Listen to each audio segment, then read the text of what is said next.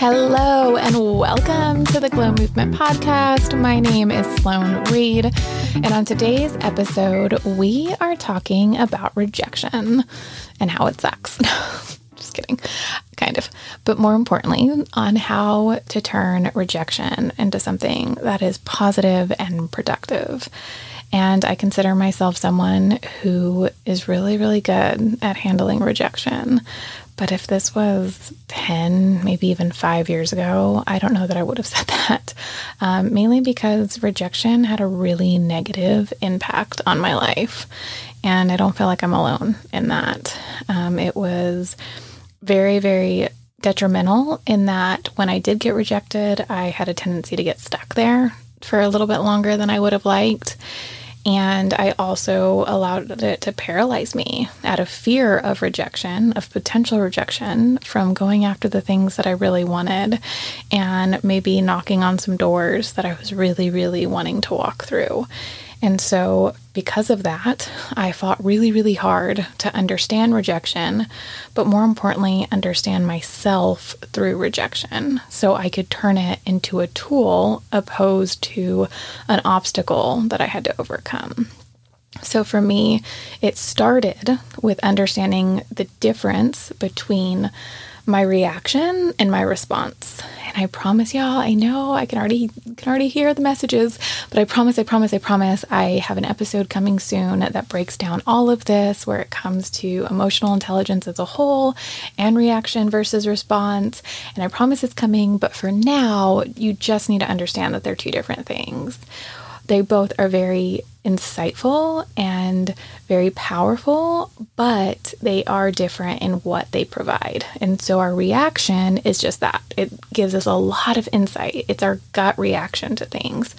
And so it can feel very physical. It can be our body temperature rising. It can be our heart racing. It could be potentially feeling nauseated. And it also feels like a wave of intensity from an emotional standpoint, whether that's anger or frustration or sadness or just manic or panic. Those are all a wave of very intense emotions that cause those physical responses to come into play.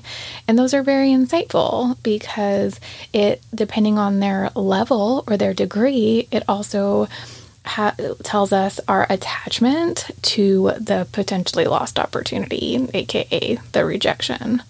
On the other side of things, we have our response. And that is where our power lies because we get to choose how we respond to things. We get to say, what is my ideal self? What is my best self? And how do I want to respond to the situation? And how do I want to move forward from the situation? What happens is with lack of self-awareness and intention, those two are very, very close together and those lines can get blurred, meaning that our reaction looks a lot like our response. And your girl was guilty, right? And so I was feeling the intense emotion. I was responding in that intense emotion, which caused me to go on this very intense emotional roller coaster. And everyone who was nearby was forced to go on that ride with me. But through a lot of intention and a lot of practice, I was able to increase the gap between my reaction and my response to really differentiate the two.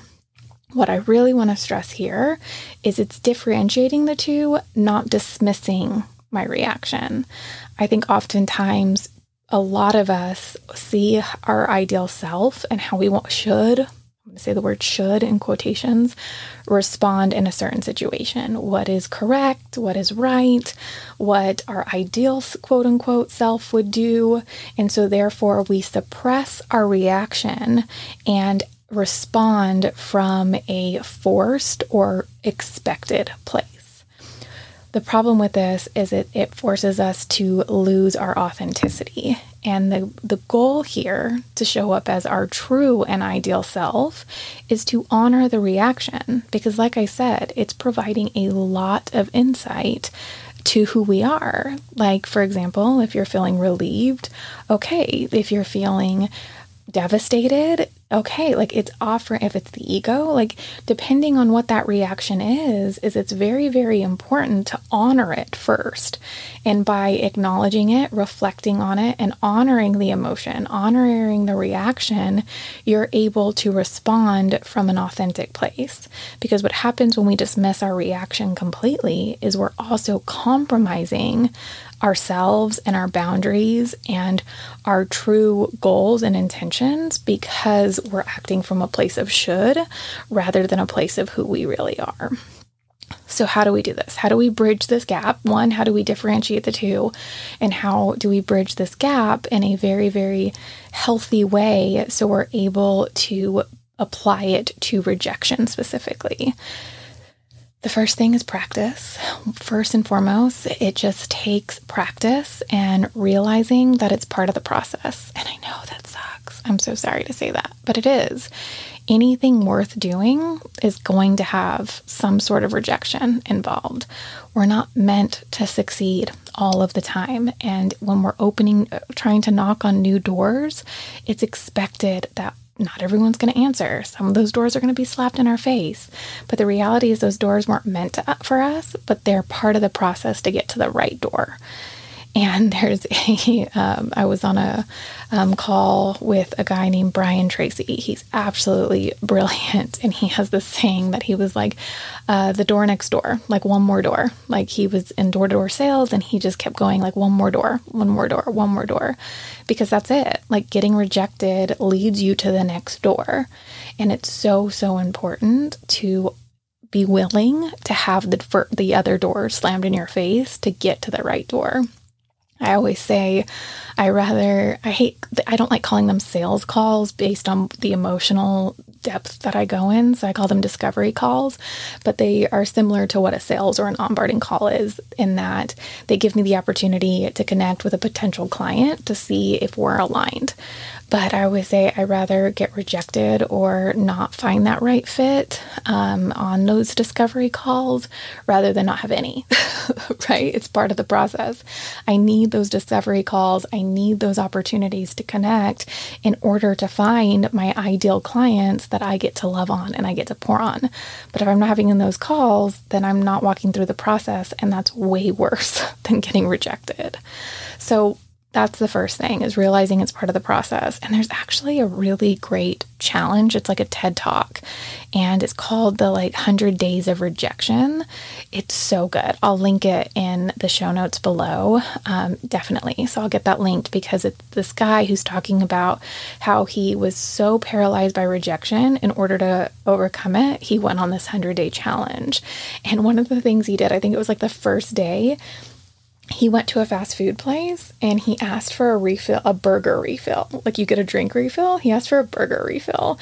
And I remember everyone looked at him like he was crazy. They were like, what? And he's like, yeah, like a drink refill. Can I have a burger refill? And they were like, no, no. But he challenged himself to get rejected again. And he was like, oh, okay, well, I really like your burgers, but if I could have a burger refill, I would really like that. I would like y'all even more. And I don't remember if they were like, no, you're rejected again, or if they gave him a burger. I don't know. We'll have to go check out that TED Talk and refresh both our memories.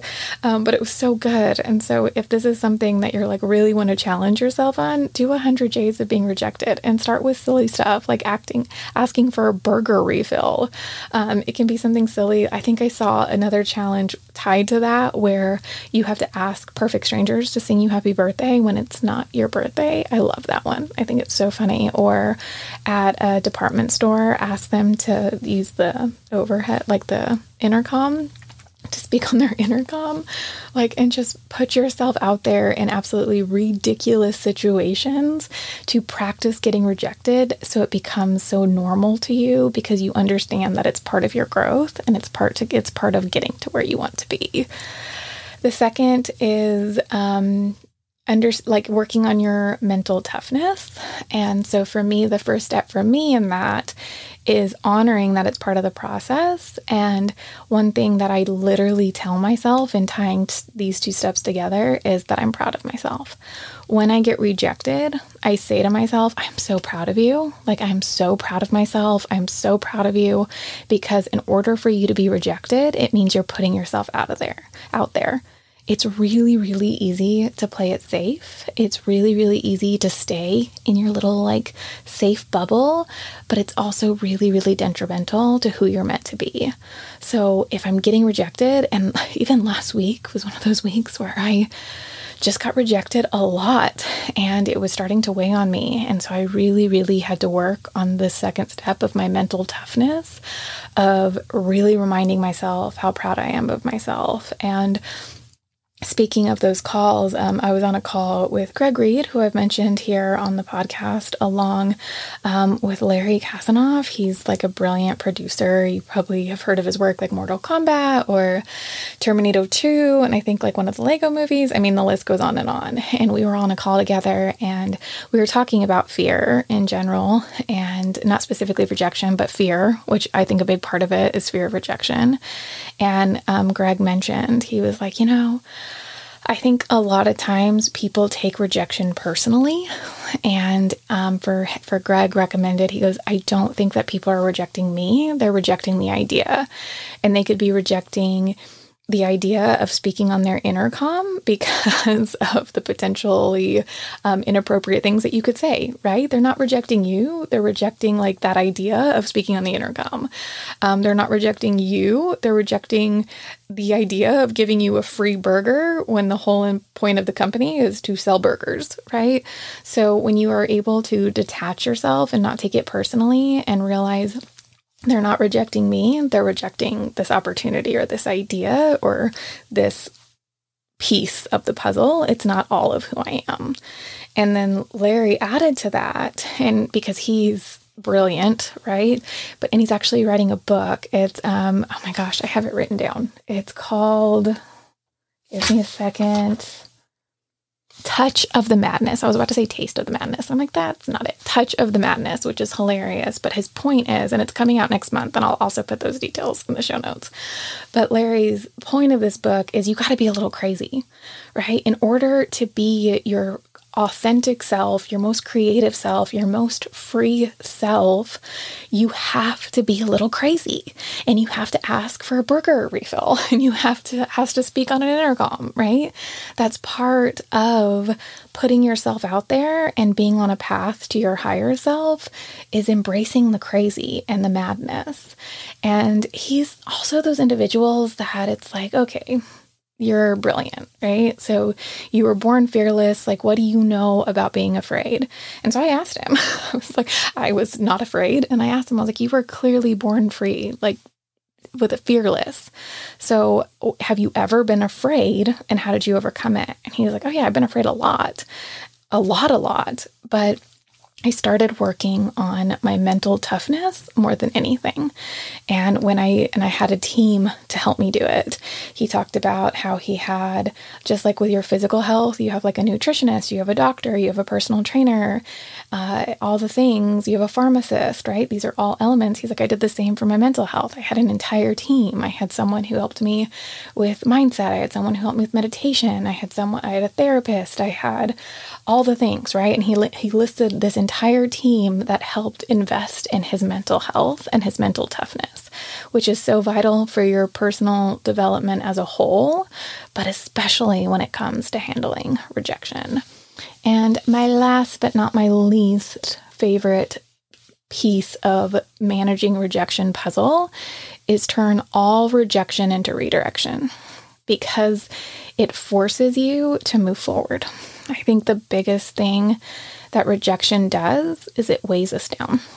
It puts a weight on our chest, on our shoulders, wherever you carry it, and it can get us in a place where we feel stuck. And so by turning rejection into redirection, it forces us to start moving that weight forward. And for the opportunity that you felt like really, really you just missed, it's an opportunity to redirect that to a new opportunity that's similar and most likely better. I think oftentimes we take rejection really, really hard because we think we are holding on to an idea of what something is, whether it's a person or a job or a client or an opportunity, opposed to realizing that we were meant for something bigger and better. We just had to pivot slightly and get redirected towards that. And that redirection could look like something of refining a skill, refining like how you present yourself, refining, growing in that ego perspective, reflecting on what's on your plate. And it could be a redirection, could be an investment in your own growth and in your mindset and your heart set and your skill set. That can be your redirection as long as it is in a positive and productive way and gets you unstuck from and out of a place of fear. So all in all, rejection sucks. It does. I don't want to dismiss that because, again, that goes back to dismissing our reaction. And I hope if you're in a place where you're trying to handle or find your response and manage your reaction from a place of a recent rejection, I want you to know that I see you and I honor you and I'm not dismissing the hurt that comes with that. What I'm hoping is that this episode allows you some perspective to be able to redirect by really, really honoring that it's not personal. It's part of the process. Be proud of yourself for putting yourself in a position that you could be rejected. And the one that keeps coming to mind is I think we all have had those experiences in like the dating world where we have seasons of not really putting ourselves out there, and therefore we end up single for a while or whatever X reasons, and we could have other intentions for that season, whether it's healing or whatever X is. But when we start to put ourselves out there, it can feel scary because we don't want to get rejected. And instead, I want us to come from a place of, I'm so proud of me for putting myself in an opportunity, in the position where I had the opportunity to get rejected, because that means I'm putting myself out there. I'm stepping out of my comfort zone, whether that's romantically, personally, professionally, the list goes on. So please, please take a moment to have a moment of not only self-grace, but self-gratitude, because to me, that is the ultimate secret of handling rejection. So with that, I hope y'all have a wonderful, wonderful week. I will be back soon with another episode, but for now, I hope that you are proud of the process and how far you've come and that you have put yourself out there. Love y'all.